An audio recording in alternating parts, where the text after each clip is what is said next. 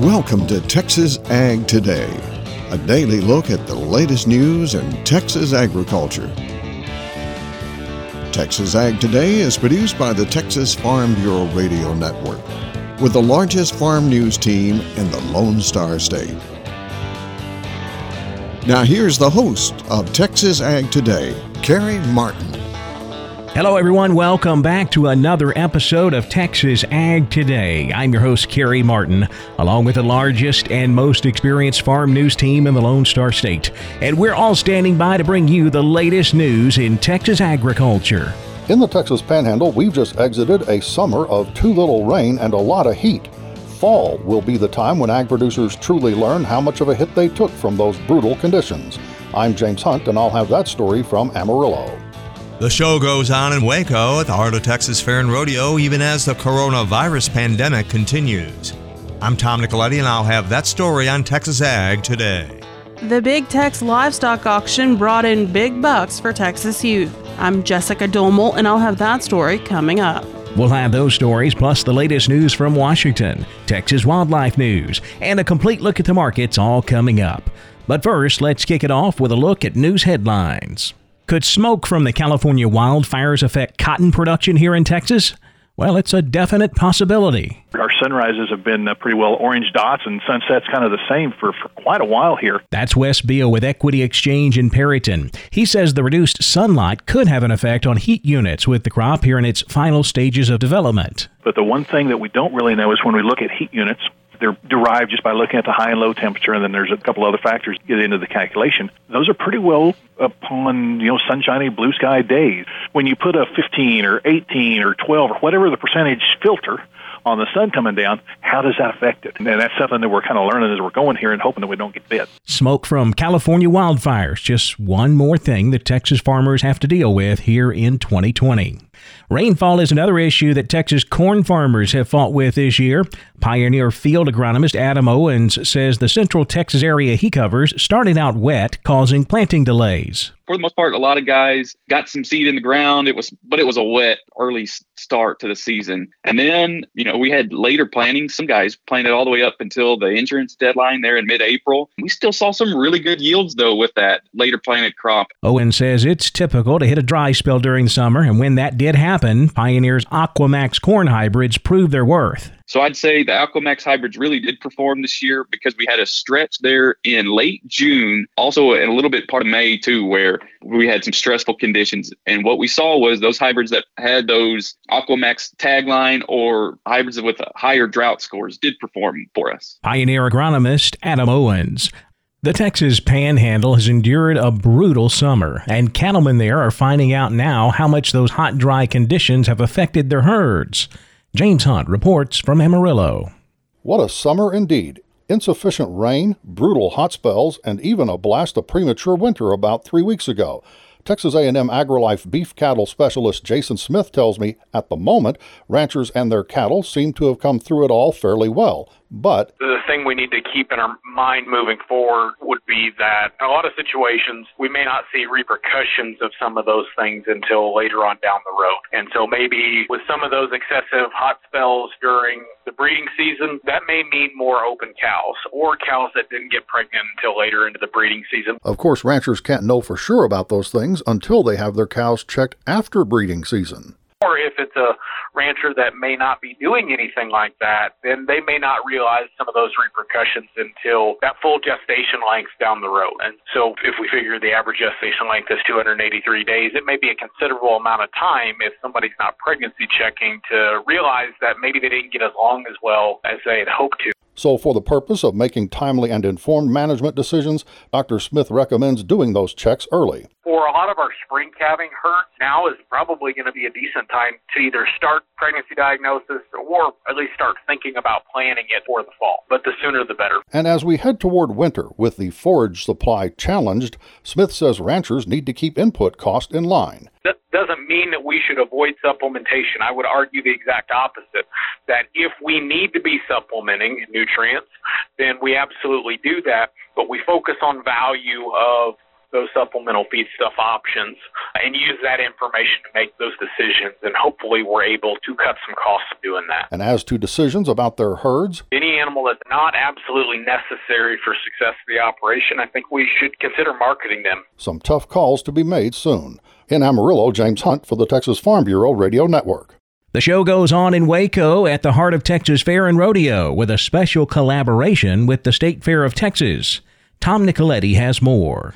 As with many events this year, the Heart of Texas Fair and Rodeo is a modified version of what takes place in Central Texas each year.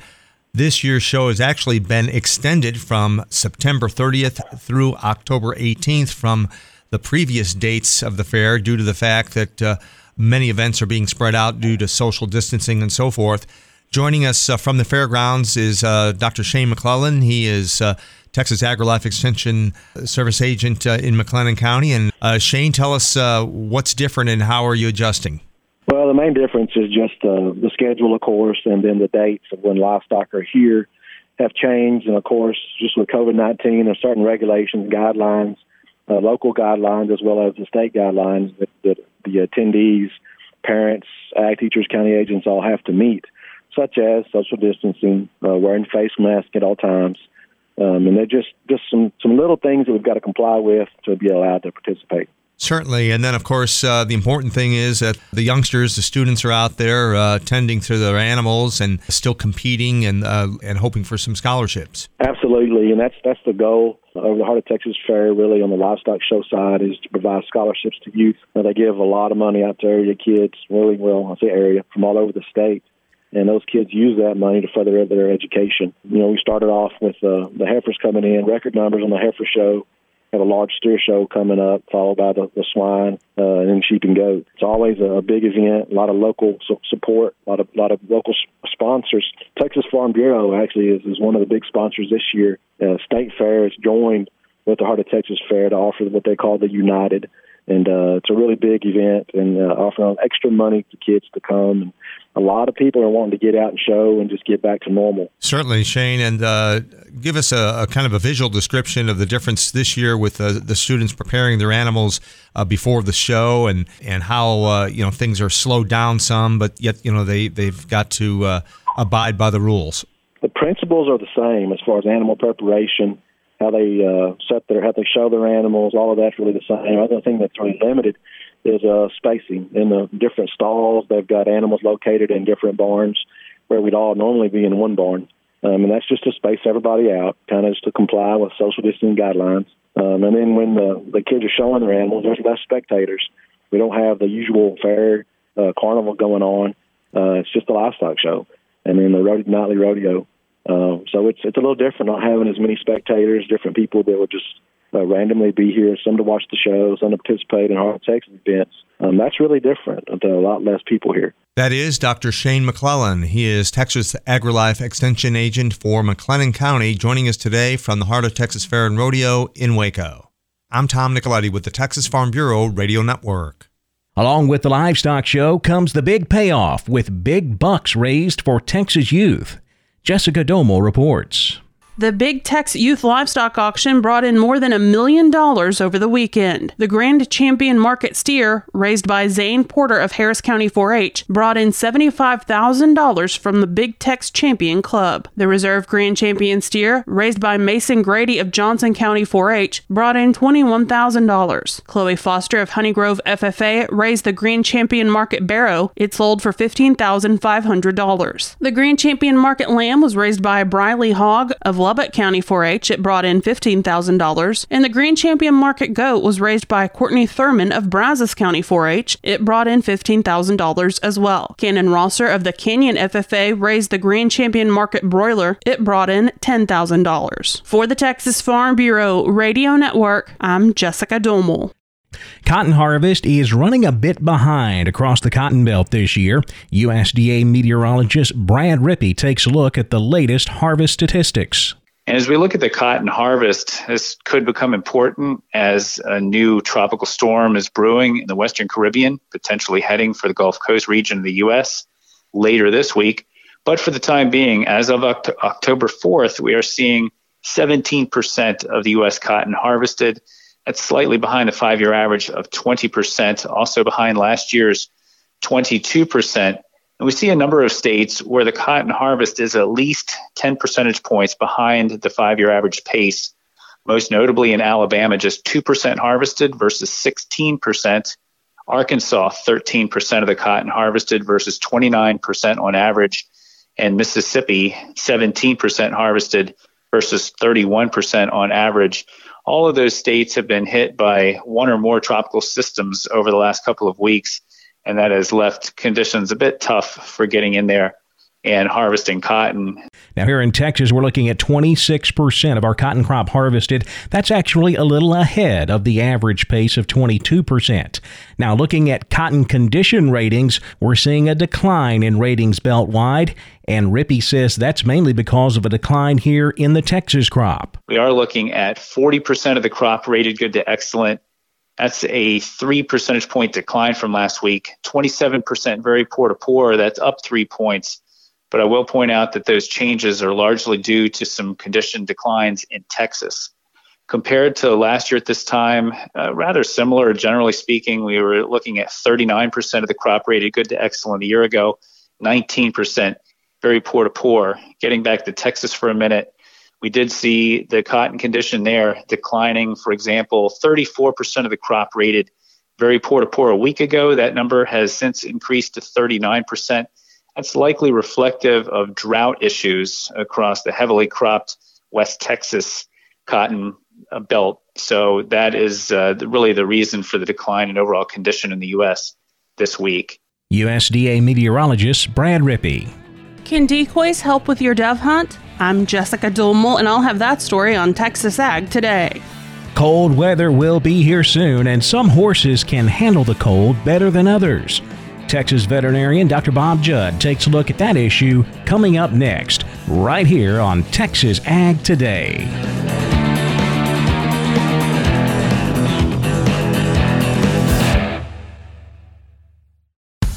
Texas Farm Bureau Insurance has protected fellow Texans with auto, home, health, and life insurance since 1952. With more than 260,000 square miles of land and 27 million people, that's a lot to cover. Whether you're wrangling cattle or wrangling kids, we're proud to protect Texans in all Texan ways of life. Visit Texas Farm Bureau Insurance today at tfbinsurance.com to get insurance for Texans by Texans. Coverage and discounts are subject to qualifications and policy terms and may vary by situation. We're keeping you informed on everything happening in Texas agriculture on Texas Ag Today. We're enjoying some nice fall weather here in Texas right now, but before you know it, the cold weather will be here soon. And just like humans, some horses can handle the cold better than others. Dr. Bob Judd takes a closer look. Norwegian researchers found that horses' susceptibility to cold, like people, is individualized. Some people are able to handle the cold weather better than others, and Dr. Greta Jorgensen indicates in the Horse publication that horses are the same. Horses' susceptibility to cold is determined by breed, genetics, body condition, coat type, exercise level, diet, age, and overall health. Dr. Jorgensen indicates that the common management practice of clipping, blanketing, and stabling in warm buildings is probably not the best option. Norway is certainly colder than Texas, but she believes horses should be treated as individuals, as some horses may need more protection from the cold than others. Her study indicated warm-blood horses' coats showed higher temperatures than those of cold-blooded horses, like quarter horses, although the warm bloods had shorter coat hairs and lighter coats. So you might think these horses with warmer coats were warmer, but this actually means they were losing heat faster through their coats. The chest, shoulder, and neck of all horses showed the highest temperature reading, so these areas were losing the most heat, and this correlates to the area the blankets rub off the hair. Horses are susceptible to heat stress, so many owners clip the necks and shoulders to avoid heat stress during exercise. However, if you clip one area, the horse needs a blanket, but this may cause overheating in other areas, as the horse cannot regulate temperature on just one part of the body only. So if you're going to clip and blanket your horse, clip the entire horse. Interestingly, horses can also lose heat through steel horseshoes, although the amount is thought to be negligible. This is Texas Vet News. I'm Dr. Bob Judd on the Texas Farm Bureau Radio Network. Can decoys help with your dove hunt? Jessica Domel answers that question in today's Texas Wildlife Report. Dove season continues across Texas, and today we're joined by Bobby Thornton, co-founder of the Texas Dove Hunters Association, to discuss hunting with decoys. There's a number of them, Lucky Duck, Mojo. There's a few of them that put these out. Basically what it is it's a flash of white. The wing is white on one side, black on the other, and they're spinning. It's a flash of white. And what that does is it catches the attention of the bird that's flying overhead down on the ground or near the ground. So it shows that other birds are feeding right there in that area. And so they will come to it. Dove are very gregarious. They like to feed where other birds are feeding. We actually like them quite a bit. I use them. They seem to work better for mourning dove than they do the white wing, but the white wing also would come to them. So it's not that they don't work. It's just that we like it better on the mourning dove. Dove season for the North Zone is open until November 12th. It reopens in December. Dove season for the North and Central Zones is open until November 1st. They also reopen in December. The daily bag limit is 15 birds with no more than 2 white-tipped. Thornton encourages hunters who are dove hunting to consider registering for this year's Banded Bird Challenge for a chance to win one of several great prizes in return for reporting Eurasian collared doves. There's now over 2,100 out there with bands on them. If you harvest any one of those bands, then you win. It's that simple. You don't have to worry about the date expiring or the band expiring. The goal of the Banded Bird Challenge is to gather more information on the invasive Eurasian collared doves. To enter, go to bandedbirdchallenge.com. That's bandedbirdchallenge.com. For the Texas Farm Bureau Radio Network, I'm Jessica Domel. The cattle market traded mixed with live cattle higher, feeder cattle lower, but we saw the cotton, wheat, and corn markets extending recent gains. We'll take a look at all the livestock, grain, cotton, energy, and financial markets coming up next. Stay with us right here on Texas Ag Today.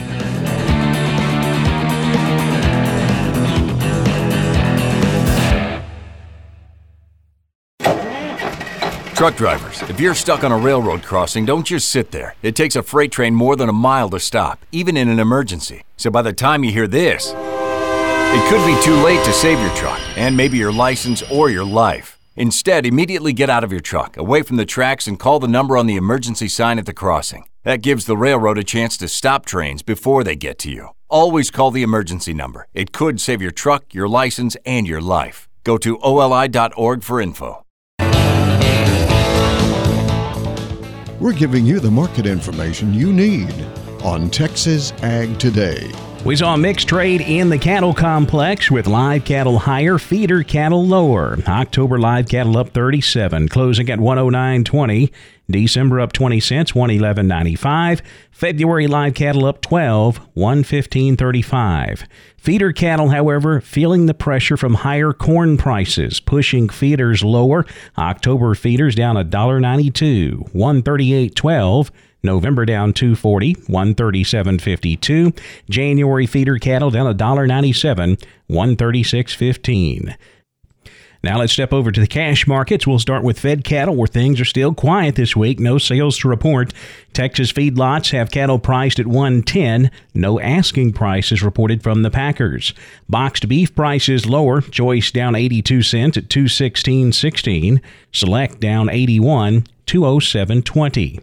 Let's check a couple of feeder cattle auctions now across Texas. Nixon Livestock Commission. Nixon, Texas, selling 1,383 head this week. Steady to higher was the trend. 2 to 300 pound steers $1.24 to $1.73. 3 to 4 weights $1.39 to $2. 4 to 500 pounders $1.29 to $1.90 a pound. 5 to 6 weight steers $1.18 to $1.63. 6 to 700 pounders $1.13 to $1.40, with 7 to 8 weight steers bringing $1.09 to $1.34 a pound. Slaughtered cows 29 to 50 cents. Slaughtered bulls 69 to 84. Stocker cows $600 to $1,000 a head. Live Oak Livestock Auction in Three Rivers, Texas, sold 2,647 head this week. The trend was steady to lower. 2 to 3 weight steers $1.24 to $1.82. 3 to 4 weights $1.24 to $1.72. 4 to 500 pounders $1.14 to $1.66. 5 to 6 weight steers $1.08 to $1.48. 6 to 700 pounders $1.04 to $1.32. With 7 to 8 weight steers bringing $98 to $1.26 a pound. Slaughter cows range from 18 cents to 54 cents a pound. Slaughter bulls 58 to 76 cents. Stocker cows $5.25 to $1,075 a head. Cow-calf pairs $800 to $13.75 a pair. Back over to the futures market where lean hogs closed higher. October up $1.57, $76.32. December hogs up $1.22 at $63.87. Class 3 milk futures lower. October down 12 cents, $20.51. November milk down 11, $19.60 a hundredweight. The cotton market closed higher, traders waiting on the impact of Hurricane Delta. It is expected to be a powerful hurricane, and right now it's making a bullseye for the Mid-South and Southeast cotton crops. December cotton up 21 points, 66.03. March up 29, closing at 66.92. The wheat market continues to gain ground. Dry weather across the plains as we try to get this wheat crop in the ground right now, continuing to support prices. Also, the weaker dollar adding some support to wheat prices as well. We close with December Kansas City wheat up 10 cents, $5.34 1/4.